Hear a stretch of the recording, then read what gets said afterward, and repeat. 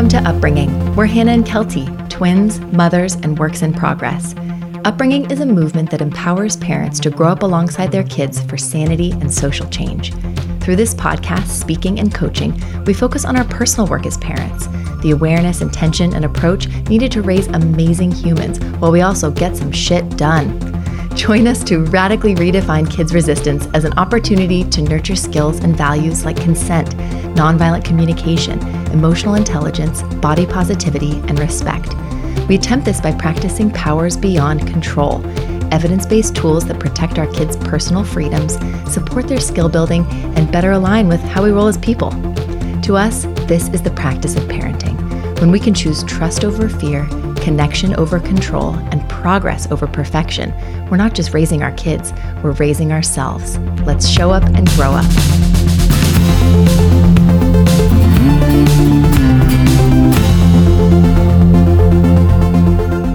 We'd like to wrap 2020 with weekly live Q&A sessions here on the podcast. So after this brief intro, you'll hear the audio from our latest live Instagram Q&A. Our live sessions are so much fun. We basically show up and connect, commiserate, and build skills alongside our upbringing community. Folks write in ahead of time or chime in with questions and struggles around kids' big feelings and challenging behaviors.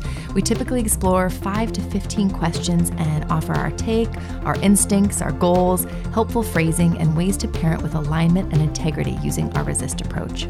Thank you for being here and for supporting us. And if you'd like to give your family and upbringing some extra support this holiday season, please visit our website at upbringing.co to learn about our upcoming membership community, as well as our shop, which is now full of informative guides and inspiring prints based on everything we've shared here on the podcast these past 2 years. Wow, 2 years. Thanks for growing up alongside us, one conversation at a time. Here we go.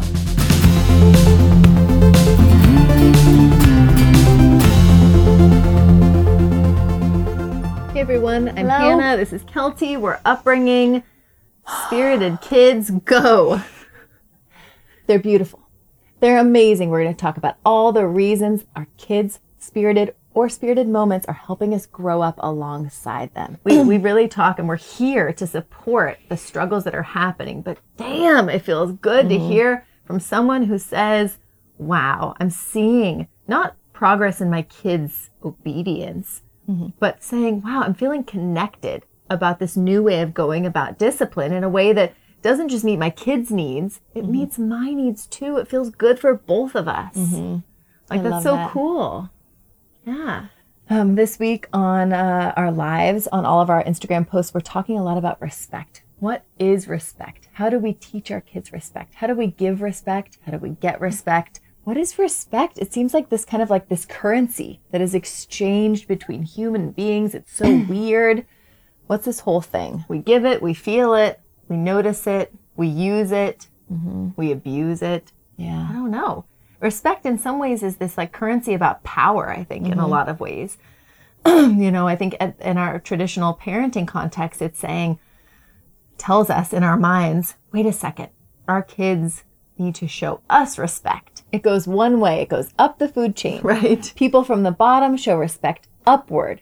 And that is only going downward if it's being earned. Right. Right. You respect your elders. And elders, you can give a little respect or some kudos based on their behavior. Right. Yeah. Right. Yeah. Exactly. But that's not how we need to interact. I mean, that shows us, that teaches our kids, wow, they're only worthy at certain times. Everyone should be worthy all the time. Otherwise, they're in constant state of stress and self-loathing, right? We want our kids to love themselves and to be able to show up with confidence.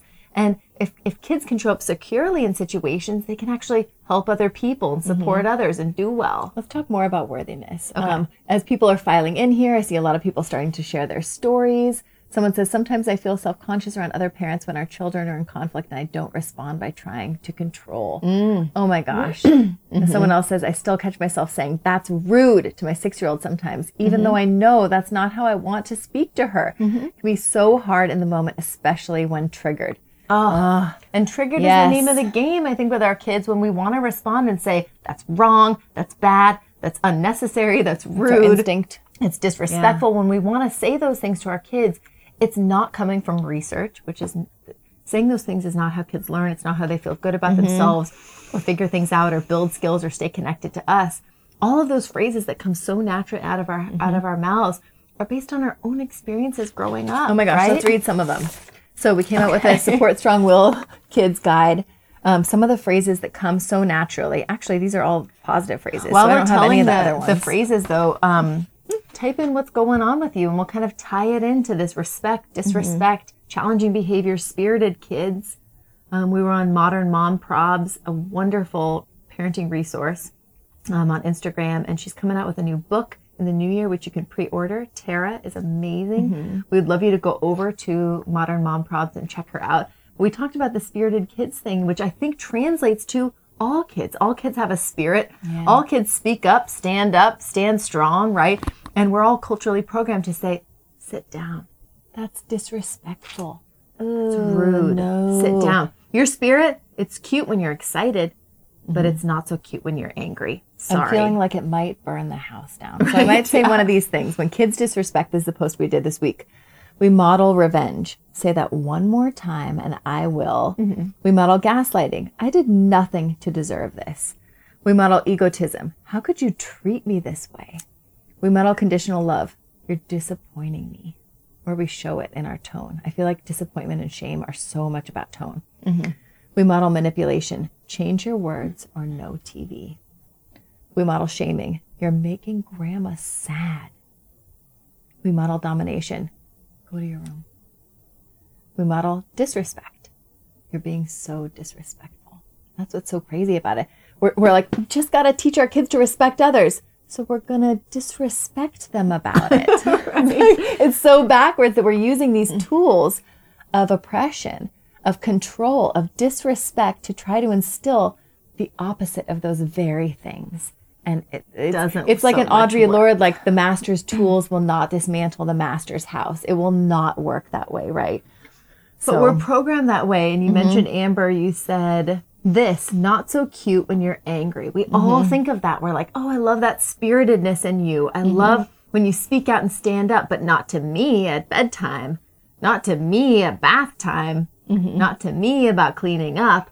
And like, we cannot expect our kids to be thought leaders, change makers, innovators, rule breakers, empaths, rule breakers as adults in like the best kind of form of the word, if we're not letting them do that as kids with the skills and the brains they have. It just doesn't look pretty. It's hard to believe, right? Even this person who just shared, my oldest son, 10, is super alpha male, always has to have the last word and is constantly challenging. My husband is the same way. It causes a lot of conflict. I feel like the mediator. Help. Oh, I just feel like no kid is alpha male. No kid is anything except a kid. And I don't, I don't want to ever condemn a child to a label of they are this all the time, right? And maybe your son has been learning from your partner, and that is totally normal. Or maybe you're just seeing that connection. You're adult to child to adult. I think that's something that we see too. Like we're coming home and seeing our kids taking on these traits that we abhor in politics. Oh my God, you're interrupting all the time. Oh my gosh, you're walking all over my voice. Oh my gosh, you're so rude to me. I'm a woman. You need to know that you can't do that, right? And I think it's so easy for us to project these things and forget that it's a child with a growing brain, right? With no impulse control, without the skills to be managing their feelings and their needs more adaptively. And that's our job. When I think instead of mediating, and you were talking about that, is I don't want to be the mediator, help me. But I think the mediator, again, yes, it can be the role of how can we get everyone's needs met? But I think the mediator and the goal and the role of us as parents is to really create self-awareness. It's to say, your oldest son who's 10, help them understand what they're needing. Because if a 10-year-old can eventually understand what he needs when he's mad about dinner or slamming the door about a sibling or feeling super frustrated about whatever, then he will be able to manage his impulses and communicate those needs and not be taken by surprise by them. Right. Folks who behave in erratic, impulsive, Jerry Springer unkind ways as adults do that because they don't have the self-awareness to have noticed it beforehand, non-judgmentally check it out, and then think about what to do, and then communicate. And that's the process we're interrupting and reconditioning in our kids who don't have the prefrontal cortex. We're building that prefrontal cortex with them, right? Our husbands are another story. Yeah. Let's work on the kids. Yeah. And I think we don't have to be that mediator. Yeah. We can be what we like to call sensitive support staff, right? So our kid is always challenging. Yeah. They feel alpha male. They're really hard, right? My husband is also doing that maybe. So what do I do? Instead of mediating, I'm going to just start naming. Sounds like you this. How are you doing this? Let's take some space. And maybe there's some mediator role of that, but a sensitive support staff says, I have no skin in this game. It's like, it's very like, it's hard to get to sometimes because we're taking it personally. We're seeing our partner like this. We're seeing our kid like this. It's really hard. Yeah. But if we can get to that like semi-zen state, if we can detach just enough to get through the moment, to separate people, to name emotions, to say it seems frustrated, to put a pin in it and say, we'll talk about this later once we're calm, right? It's so hard though. It's really tricky. Someone said, how about the Nana who pretends to cry and have her feelings hurt? Sure. I think that there's so much good intention in showing a child how they hurt you, but we have to be so careful with our power, because our power, when we show a child hurts us, we're saying, wow, you have a lot of power over me. Wow, that hurt me. I'm going to shame you. A lot of kids can interpret that in a shame way, where they're like, oh my gosh, I hurt Nana because I was just trying to get my needs met. I was just being me. I was just expressing. So then they're accidentally connecting these early experiences as a child of expressing self, getting needs met, communicating based on their skills with disappointing another person, and disappointing another person that they love and want to not disappoint, but impress and connect with and you know, like love, right? Yeah, I think that we use our love as such a tool and our respect, and that's tying back into the whole conversation is saying, if you do these things, I will respect you less. I will love you less. Is such a tool that we use, basically a shaming tool. And I think with the best positive intentions. You know, our mom has done the same with our kids sometimes. Everyone's done the same, saying, when you do that or say that, it makes me sad. Or I'm just going to act aloof and feel frustrated. And that's why we are so sensitive to shame and shaming. We're sensitive people by nature. We're not spirited. We're spongy, empathetic type people. And that we pick up all those vibes. Some kids are more immune and they're just like, okay, what's her problem? Whatever. And other kids' temperament is more sensitive and they're more, I think that some people can take advantage of that and say, that worked. When I said, oh, you hurt my feelings. And they said, I'm sorry, Nana. I guess I won't express my anger anymore. I'm just going to stuff it down now. Okay, so I guess that when I have a feeling and it makes someone else uncomfortable, I should just shut that off. Right. I shouldn't tell them that, especially people who are close to me. Right. And that's a conversation we can have with our in-laws, with our parents, with our friends. Frank, or in a modeling context, we talk about in a lot of our caregiver clash episodes. Everyone's coming from their own upbringing, from their own cultural conditioning. It's like so natural. I love, Kel, that you're talking about like considering the impact of what we're doing on our child. The way that we're disciplining or teaching or supporting them, what is their experience of that? What is our child learning to believe about themselves, us, and the world based on our discipline? So when we feel really upset about what they said or did, what are we teaching them? What are they experiencing? When I have a feeling I'm letting someone down, that's not what we want to teach, right? Oh my gosh, when I have a need, if I say it in the way that I can right now based on my skills, I'm letting someone down. The same type of thing. So we have to remember not just our kids and their experience, but we also have to remember our power and our role as caregivers. It's one thing for a child in their class to say, I don't like how you talk to me. That's a great learning opportunity for them. But for a caregiver and an attachment figure to say, you disappoint me, you're making me sad, you are affecting me, from what we've read with research and done in our training, that is a little bit too much pressure for a child who needs to be building their self-awareness, their own needs, and getting in touch with those before they're considering other people's needs. That's like, it's so opposite to what we've been conditioned to, which says, focus on the external, look good. What's the impact? Make everyone feel good. You made her sad. You put a cramp in her day. You were annoying to this person. We need to socialize them. We need to tame them. Right. We need to show them what's okay and what's not based on what they say and do and how that lands on another person. Yeah. And I think that we often talk about impact when our kid hurts another person's feelings, but that's not the first thing we talk about. The first thing we talk about is needs. What were you needing? We focus on the self-awareness of the kid so that they can be like cultivating that themselves someday when they fuck up at work and someone is like, I cannot believe this thing. Instead of saying, what? I'm going into shame blame mode. Why would you say that? I've gotten in trouble in the past for, messing up. So I'm just trying to meet my needs. So I'm going to get defensive right now. I know we all know people like that who the second they get any sniff of someone having a critique of them, they're fragile, they're defensive. No, I didn't do that. What do you mean? As opposed to someone who is secure and who can say, like, neutrally to themselves, what was I needing? That's so interesting that they didn't believe that. They didn't like the way I did this thing. Interesting. I'm gonna think about that for a minute. I'm not taking it personally. It has nothing to do with my worthiness, my sense of belonging, my worth, who I am. Am I good? Am I bad? We're knocking all those things off the table. It's just something I did or said, right? But that's the problem with parenting is how do we separate what our kids do from their lovability, their worth, their belonging. And from who they are, because our kids can't. And that's why we don't go there. We don't say what your impact is in those early years. Later, once they've built up the self-awareness and feel a little stronger in their self-concept, can they handle the impact that they have on other people? They have to go from the inside out. This is like a whole other bone I want to pick with Brene Brown. So the last couple of weeks we've been talking about Brene Brown's family gap plan. We've got some problems with it. We want to talk with her about amending it.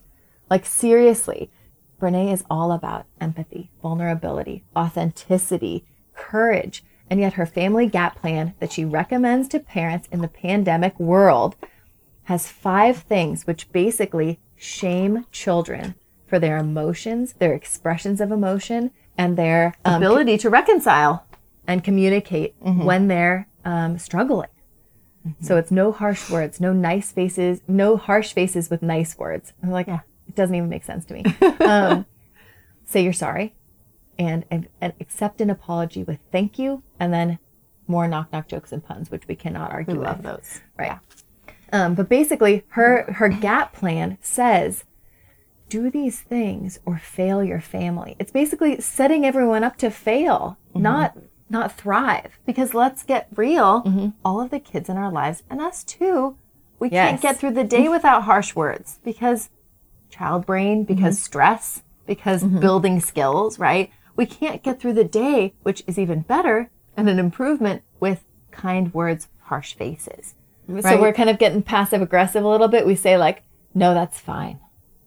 Is that kind of harsh? But I'm saying, no, that's fine. I'm not like, no, that's fine. Fuck you, whatever. Like, that's progress to me. Right. Is like a harsh face with nice words. But Brene's gap plan, which we want to talk about and amend with her, if you have her contact info or someone to contact, help us get in touch with her.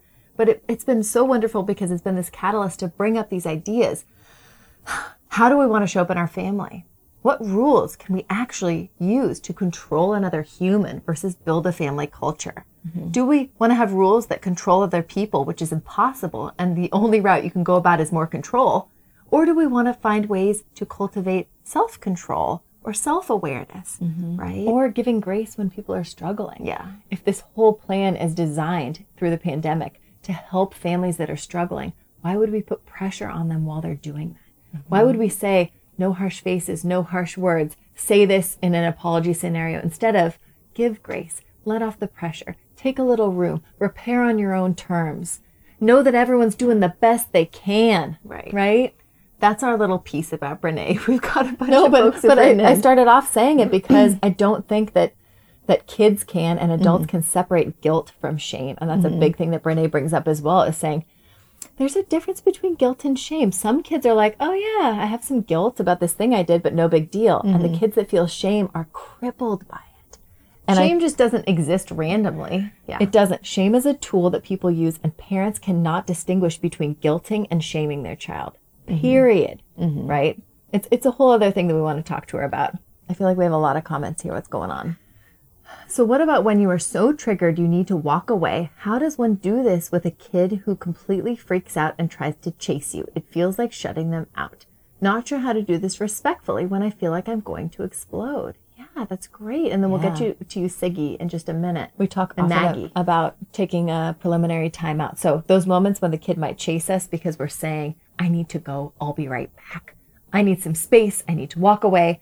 Let's dial it back from there. Next time, I'm going to be noticing these feelings, be noticing this escalation, be noticing these behaviors in my kid, and I'm going to walk away when I can say it even more neutrally. I'm going to say it earlier. I'm going to say it before they're dysregulated. I'm going to take a personal timeout so I don't send my kid to timeout or spank them or yell at them or do any of the things.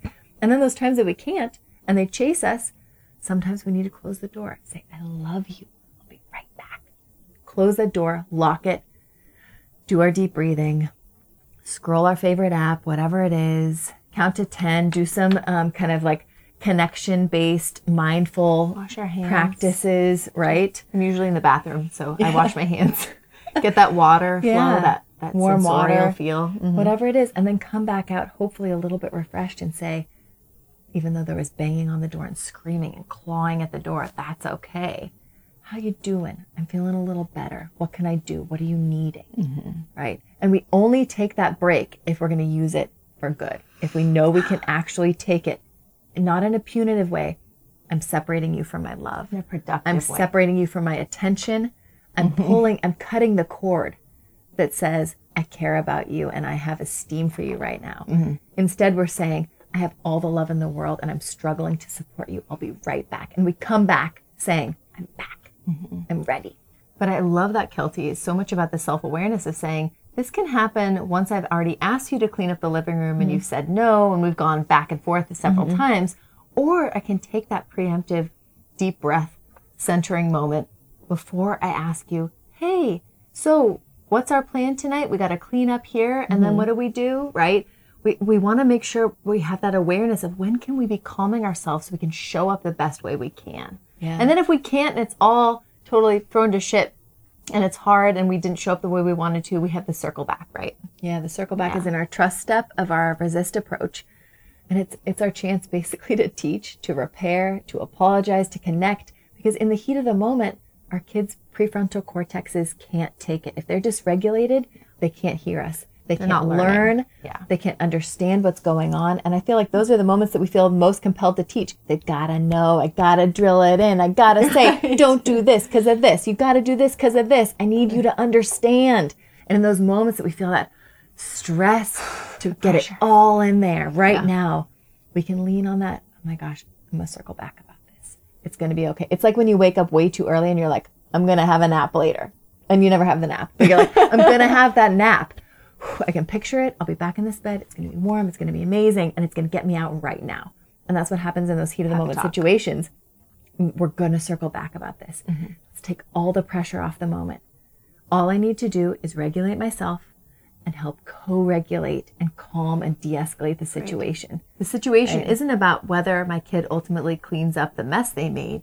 It's about whether I can stay calm enough to regroup and think of the long game about this, which is creating a positive association, buy-in, collaboration via our connection about this cleanup situation. About cleanup, about sibling rivalry issues, about hygiene, about being at the dinner table, about bedtime stuff. All the things we give a shit about, we need to be creating a positive association with. And that's the catch-22, because we're like, that's where all the struggles are. Yeah. That's where we want them to be taking those over in a lovely way. But now, how do we do that? Yeah. And I think that's what you're kind of leaning towards, Hannah, is taking off the pressure in the moment, not being permissive and letting it all go, but saying, where can I be edging along a little in a calm way, remembering that the cooler I am about this, the better it's going to be for everyone. Thinking of yourself as someone who's like a boss at a job. Do you think a boss would come in with the employees noticing they're not working enough or doing something to their expectations and start grinding on them and doing the thing and why didn't you do this and blah, blah, blah? A real boss, someone who has ultimate power and influence, would walk by and notice. And they would notice, this didn't get done. How's this happening? Da-da-da-da-da. Right? They're not putting the pressure of a situation that's imbalanced on the child or the worker the person beneath them. They're saying there's a mismatch here. I'm going to notice that. I'm the one that's responsible ultimately for this. So I'm going to take that information. I'm going to observe, oh, my kid's not wanting to brush teeth right now. Cool. I'm going to bring that up at the next staff meeting of our family. Not right now when I want to explode at them. Right. I'm going to take a lunch break on this. Right. I love it. We've got a lot of, oh gosh, Wow, lots of comments here. Okay. What do we got next? I feel like Siggy was next. Okay, let's see. Oh boy. Thank you all for being here. I'm like, text us. Send in your stuff. What's hard right now with discipline? We want to talk about the hard stuff. Talk about what's the good stuff. Talk about spirited kids. Talk about respect, power, all those things. Let us know what's going on. Let's see. Siggy said, why? Oh, go up a little more. Okay. My 6-year-old daughter is butting heads with her teachers regarding school and daycare rules to wear proper winter wear and crossing the street without her teacher supervision, having a hard time explaining why these rules are in place at school, even though she can cross street to playground and decide for herself her outerwear at home. Oh, man. 6-year-old. I mean, and it's so hard with the 6-year-old. I mean, that's beautiful that she's saying, excuse me, I'm a conscious consumer. I do this here. I am buying into this school situation here. I need more information. I need more buy-in. I need more agency. That is beautiful. So I think the mindset that we go into with that, when our child is defying a school or another system or institution. This is not the end of the world. This is her in 20 years being like, why is this work protocol in place? No, I should wear whatever the fuck I want at work. Okay, doctor, you said you want to do what test? Why? Explain yourself to me, please. This is beautiful. So that's like the mindset we want to approach this generally with. And then I would say is just saying, how can I show up for my child, my 6-year-old who doesn't want to wear certain clothing or not cross the street when she's at school, when she's got this dissonance of like, wait, other world at home, other world at school. I'm struggling to reconcile these two things. And saying, how can I show up in a way that's not putting myself in between her and the school? I don't have to represent the school. I don't have to be the patron, sign person for the school. I can just be side by side with her. Oh, that's so hard. They want you to do that. What? So it's like, that is ridiculous. It's different there than it is here. Interesting. Why? Why do you think they make you hold hands or put the coats on? So all the kids have to wear coats. Interesting. Okay. So what coats? Could it be a sweater? Can it be a coat? We're telling her your kind of impulse to question authority, to question systems, to compare systems, right, is good. And I'm going to support you side by side to help you find a way through this that you feel good about. I don't have to take on the school and say, because the school said, because da-da-da-da, which is so easy for us to do, is to say, I'm going to parrot and be the what's it called? The spokesperson. Yeah. Right. The signed-on spokesperson for the school, which is then basically recreating the situation she has at school where she's not feeling heard or seen or have agency. We get to be that person who's like, oh my gosh. Build that side baby by up. side. We're working this. I'm not the person. It's the powers that be that say this thing. What are we going to do about it? How can we make it work? What could we ask your teacher in terms of compromise? Do you have any ideas? Cool. So maybe some days it's colder and you feel better about it, or is it every day? And we're just that neutral, like, sounding board for our kids. It's not a stressor. Ultimately, it's the teacher's job to get their shit taken care of. I would feel very pressureless. I'd be like, that's their thing. I can be working my end here. They have their rules because they'll get in trouble. Your teacher will get in trouble, but we're talking those are their needs. No, but I mean, let's focus on yours. In ultimate pressure, the teacher has to deal with my daughter. Right. So this is not my problem. Like, this is actually on the school and her to deal with, but I can be acclimating her and being that safe sounding place and like all those things. How can we explore it? How can we neutralize it? How can we maybe she just needs to even get the feelings out of how unfair it feels. I don't like putting a coat on. Oh, I don't want to do that. And you can be like, you don't want to do that. Oh, I remember a time. I remember having to do that. I remember having to put a hat with a scarf that was attached on, and my mom wouldn't let me leave to ride my bike without it on. And I remember standing there crying. It was like scratchy wool. I remember the same thing. And Hannah was like looping the block on our bike, and I couldn't go because my mom wouldn't let me leave without the sweater on. Yes, I'm 38 and I'm carrying that. I've got another question. How would you handle perfectionism in a child? I know my husband and I both struggle with perfectionism, especially during stressful times. I'm trying to work on it myself to model it for her, but worried she's affected by it. Is validating enough? I know I can't quote unquote fix it, but she's so young and I want to help her as much as I can. That's so hard. Oh, totally. How young is she? It's such a worry that we all have when we see our kids going hard on themselves. Convince them, don't do that. You don't need to feel that. It's okay. It's just a project. It's just a drawing. It's It's not a big deal. Even if we're not fixing, sometimes we feel the need to minimize. It's not that big a deal. You tried. This actually works. It looks really pretty. What do you mean? Right. You went so far in that game before it fell down or whatever it was. But I think that the power we have isn't in the moment with our child. I think there's some power there where we can just validate the feelings they have and say, you're disappointed, you're frustrated, you want it to be different. You want to work harder at it. You didn't like that, how it turned out. You wish it were a different way. I hear that. I feel that. But I think the real work we have as parents is to stop criticizing our kids' behaviors and choices in other moments. And I think oftentimes, not saying you do that necessarily, but in just a natural discipline, it happens that can often with sensitive kids. Sensitive kids are the ones who tend to go really hard on themselves because they internalize that voice, that inner voice. The judgment.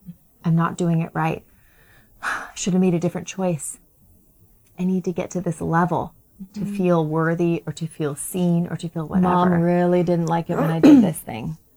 And I think it's a really common thing that sensitive kids have. Even when we're trying to discipline and teach and do it in the most respectful way, they're saying, I need even more sensitivity from you. I need more grace. I need more patience, right? I cannot hear the word mistake, wrong, bad, other choice, right? Why did you do that? You have a consequence, a thing. That's training them to believe in these binary terms of achievement. You win or you fail. You're good or you're bad. You succeed or you disappoint. And I think in that too, it's all about our modeling, the ways that we're showing up instead of walking in and seeing the tree set up. Oh, how magical the tree. But I really want the lights like this instead. And I'm hoping that we'll have a mirror on the wall soon that reflects it this way. All of those things are saying it's not good enough. It's not where I want it yet. It's not enough. I'm not enough. And that's modeling and practicing this vocabulary around lack. Yeah. It's something we all struggle with. We're all in our 30s trying to achieve. We're not all in our 30s. Okay. We're all aging gracefully, trying to achieve and trying to say, what is that voice in our head that's telling us we're not good enough? We need to do more. This isn't done enough. It should be better, right? And we have to remember that those are the voices we're giving our kids, right? And so what are some things we do? I feel like we try to speak fluidly, temporally. So this is how I'm liking it right now.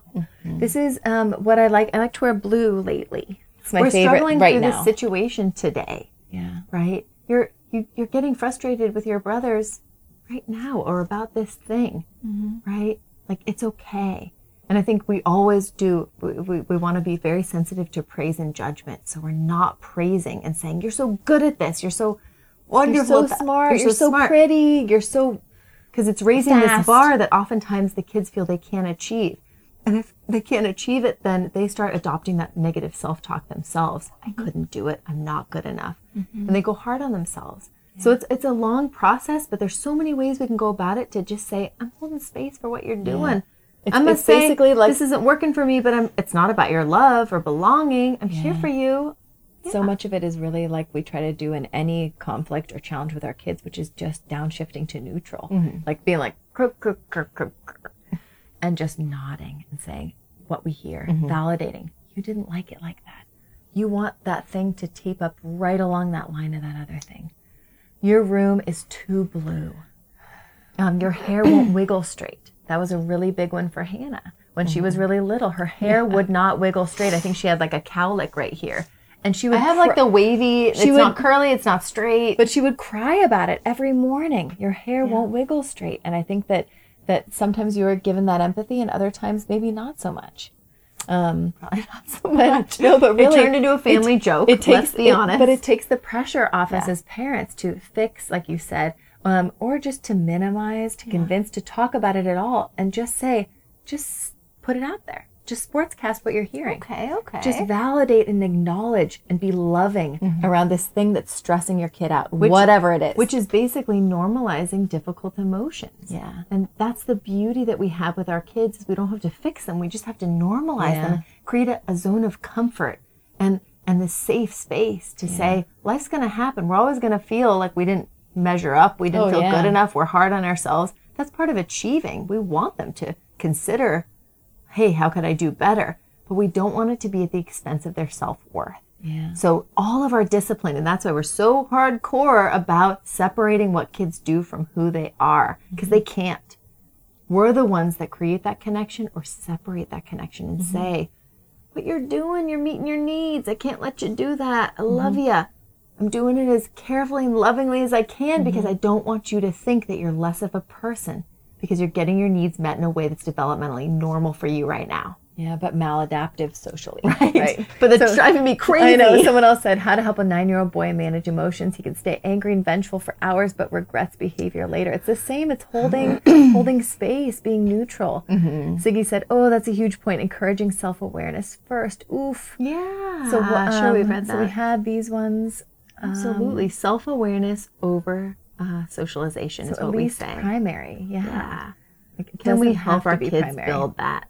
We got laughing faces. I don't know what we were saying at that point. We're behind here, everybody. We need someone scrolling through. My 4-year-old daughter is spirited and sensory seeking, someone says, so always on the move. She's often super physical with 9-month-old brother, hitting him in passing, picking him up, trying to roughhouse, etc. It triggers my respect other people's bodies feeling. How do I support them both? Oh, I love that. That's the in our minds we're saying respect other people's bodies. But do you know how a child will learn to respect someone else's bodies? It's not through control and being told to do so. It's being aware of their own bodies first. That inside out approach we talk about, and right? It's about us respecting theirs. The number one way a child will respect other people's bodies is not by us curbing their own behavior with others as much as us interacting with them in a respectful, consent-based way. I love that. It's like a two-pronged thing. Like, you know, your daughter is young and making decisions based on the size of her brain, which in the prefrontal cortex is very small, and she's building those skills in that brain. So we have to model what we want to see. So we're asking for diaper changes. We're asking if we can brush hair. We're really careful. We're setting boundaries. Hey, I don't want you to jump on me without asking first. That's so great. That's us. But then we also have to understand the programming and the nervous systems of our kids, that even if we're modeling everything and we understand the development, that maybe she's still, as you said, sensory seeking. She's still saying, my body needs something, my nervous system needs something, it needs to push, it needs to be rough, right? So where do we go from there? Yeah, we talked about this on Tuesday's live session, which is on the podcast this Monday, talking about a toddler hurting their new baby sibling and how so often we're compelled to put that pressure on the kid. Don't touch them. Be gentle with them. Not control your impulses. Oh, I need you guys to be best friends. You're the best big sister. Come on. Why would you do that? Yeah, maybe a little shaming. Oh, that's making her sad. Look, she's crying now. And instead of doing any of that, what we recommended was basically controlling the environment and controlling ourselves and getting in there with the kid and saying, I see you moving over towards them. So we got to up our game a little bit. I see you moving over there. I'm going to help your hands. Are you curious? Do you want to say hi? What's going on? Or they walk by and give the baby a bop. That tells us maybe it's bop time of day. Okay. Like my son has banana o'clock when he's like, must have banana, going to scale all the cupboards and throw a fit about it. So this is bop time of day. Maybe there are multiple ones. That's generating awareness for us, not to shut down our kid, but to say, I need to up my game a little. I'm going to move the baby. I'm going to keep them higher. I'm going to put them in their eating seat at that time, or I'm going to be a little bit closer and more on hand to save my child from themselves, to set them up for success. I love that. I think so much about it is awareness of noticing their environment, the needs, but also just believing that kids' behavior is information that's necessary for us. It's not information that we can then punish and control, because that doesn't get our kids anywhere, right? They don't believe anything better about themselves. They don't build any skills. They don't get closer to us, right? We have to see behavior as information that we can then work with, not against. Wow, my 4-year-old is sensory seeking and needing to push at this time of night. Oh, of course they want to push a little sibling who's right there and available. What else can my 4-year-old do? Can we at this time of day, because I've noticed and created that self-awareness you're talking about, Kelty, can we create a sensory opportunity, right? Where they're doing jungle gym time.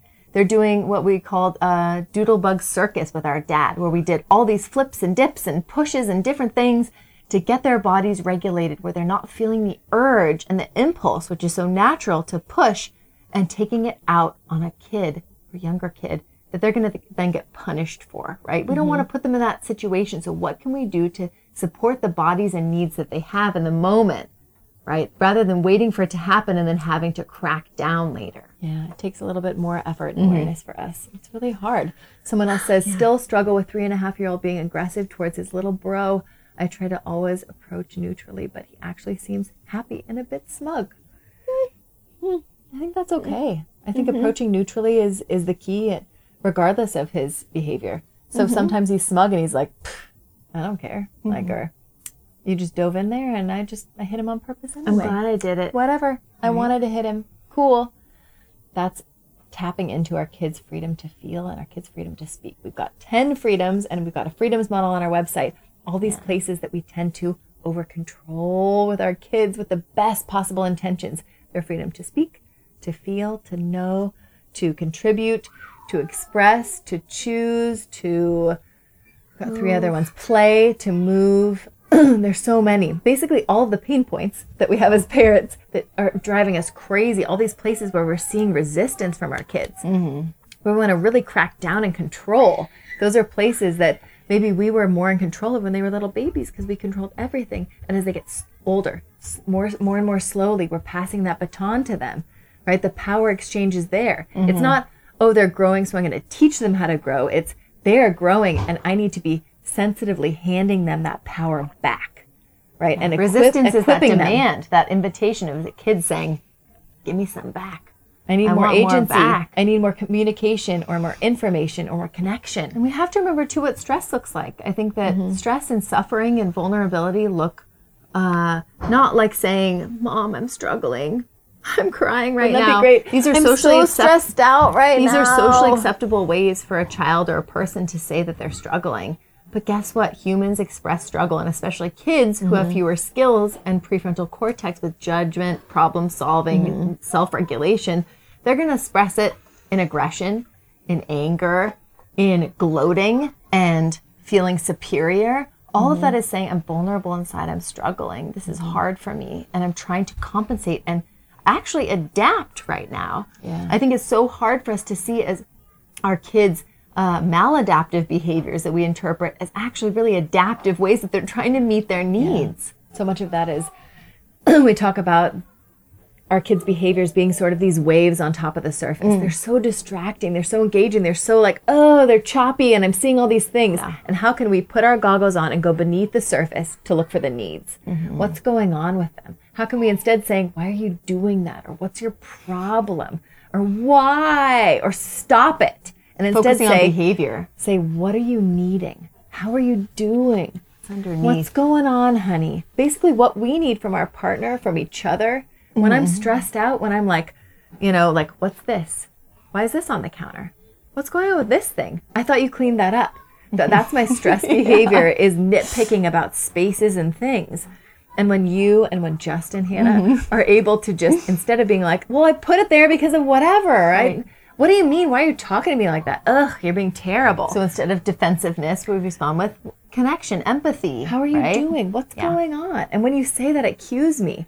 Gosh, I'm kind of being a little bit harsh. I think I'm needing something and I'm stressed and I'm struggling and I'm so grateful that I have these people in my life to be my doormat, to be the person that I can let it all out on, who can look beyond that and say, I give this person the benefit of the doubt that there's a need there that they may not be able to identify this moment, but it's there. right? And it matters. And I identify that and I see that and I'm going to love on them instead of hate on them. And we can't always do that for ourselves. We can't always do that for our partners or sisters or siblings or kids. But that's the work, is growing up and saying, I'm not going to take this other person's behavior personally when I can. I'm going to say, they do them. I have my own personal lens. I have my own struggles. I can put up my own boundaries, but my boundaries are not about controlling another human being. I can't set a personal boundary that says, you can't say that to me. The boundary can be, we can't talk this way right now, or I need to step out of the room, or Thursday evenings seem fraught. Maybe we should not get together then, or whatever it is. Right. But you can't put a personal boundary on another person. And that's been such a huge reckoning for us. We can set healthy limits with our kids. I can't let you throw that piece of glass or hold that thing. I'll take it from you. I'm gonna stop your hand because it seems like you want to hit your sibling, and I can't let you hit right now. I'm gonna stop your hand. That's a healthy limit for a kid.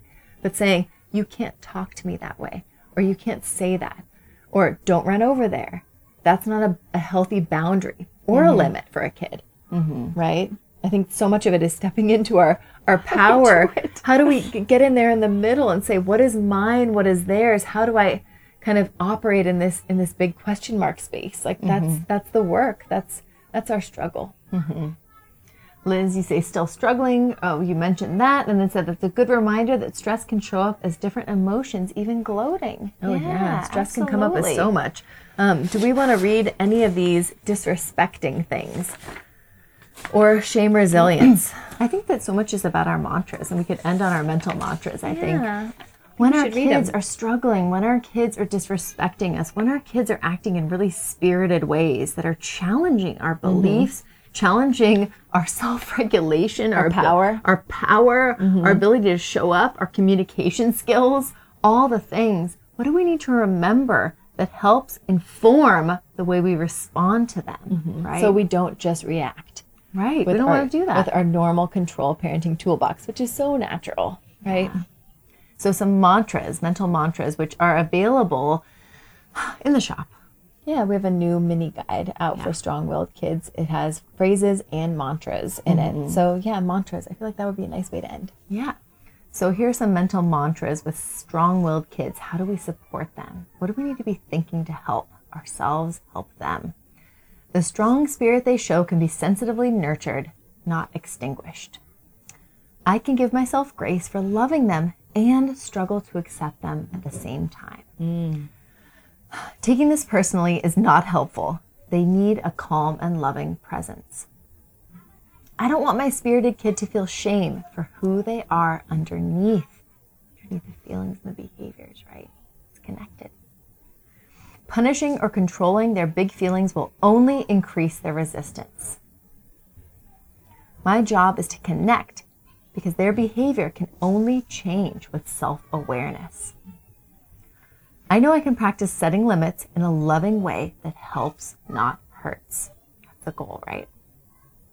Kids with a strong will have more sensitive nervous systems and need extra care. My voice about their needs will become their own inner voice someday. So I want to be careful about that, right? Their spiritedness gives me the chance to learn and grow up alongside them. We're going to have easier days and harder ones together, and that's okay. They'll keep coming to me to connect and learn if I can be a safe place now. The fierce spirit they show as a kid can become a superpower as an adult. And they struggle to express their needs respectfully because of their growing brain. So these are some ideas, these mental mantras we're trying to click into to help inform our feelings, our thoughts, our behaviors about our strong-willed kids, right? Our beliefs are what lead the entire chain of events, right? And we can't just tell ourselves to think of a new belief that's not limiting our kids and us, but it can help build some awareness, and then take some wording and some phrasing in the situation can also really help work the other way. So beliefs and then words, and they kind of inform one another. We have our Elements of Respect poster that's available in the shop on sale this week. So head over there and check that out.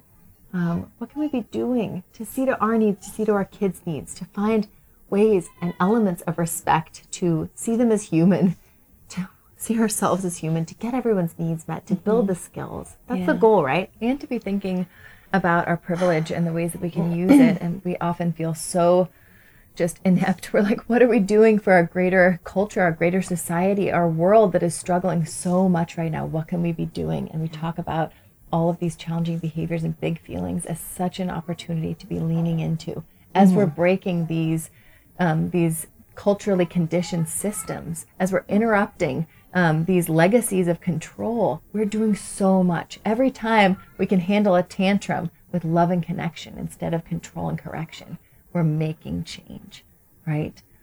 It all counts, and it's all incredibly important, especially as like privileged white ladies. You're doing the work. We believe in you. We're thinking of you. We're sending love. We're so grateful you're here. Yeah, thank you for all the love. It's been so great to see. We couldn't get to everyone's comments tonight. We got a little bit overloaded here. And we always have next week to be doing it again here. That's what's great about doing the twice a week lives. And we love all your DMs. We're trying to get back to them in typing or audio or via stories or in these live Q&As. We're trying to get there. But our membership community is going to be hopefully what takes over for us in the new year. So go to upbringing.co/join to check out the membership, where you can like dive in and be a little bit closer and more connected. And we don't have to fight the algorithm and a lot of other folks. We can just be connecting, and you can be connecting with other parents who are going through the same things with the same values that you have around raising kids respectfully. Yeah, thank you for being here. Connection over control, trust over fear, progress over perfection. We're all doing this together. We're all growing up alongside our kids, and we're so grateful you're here. Yes. Thanks for being here.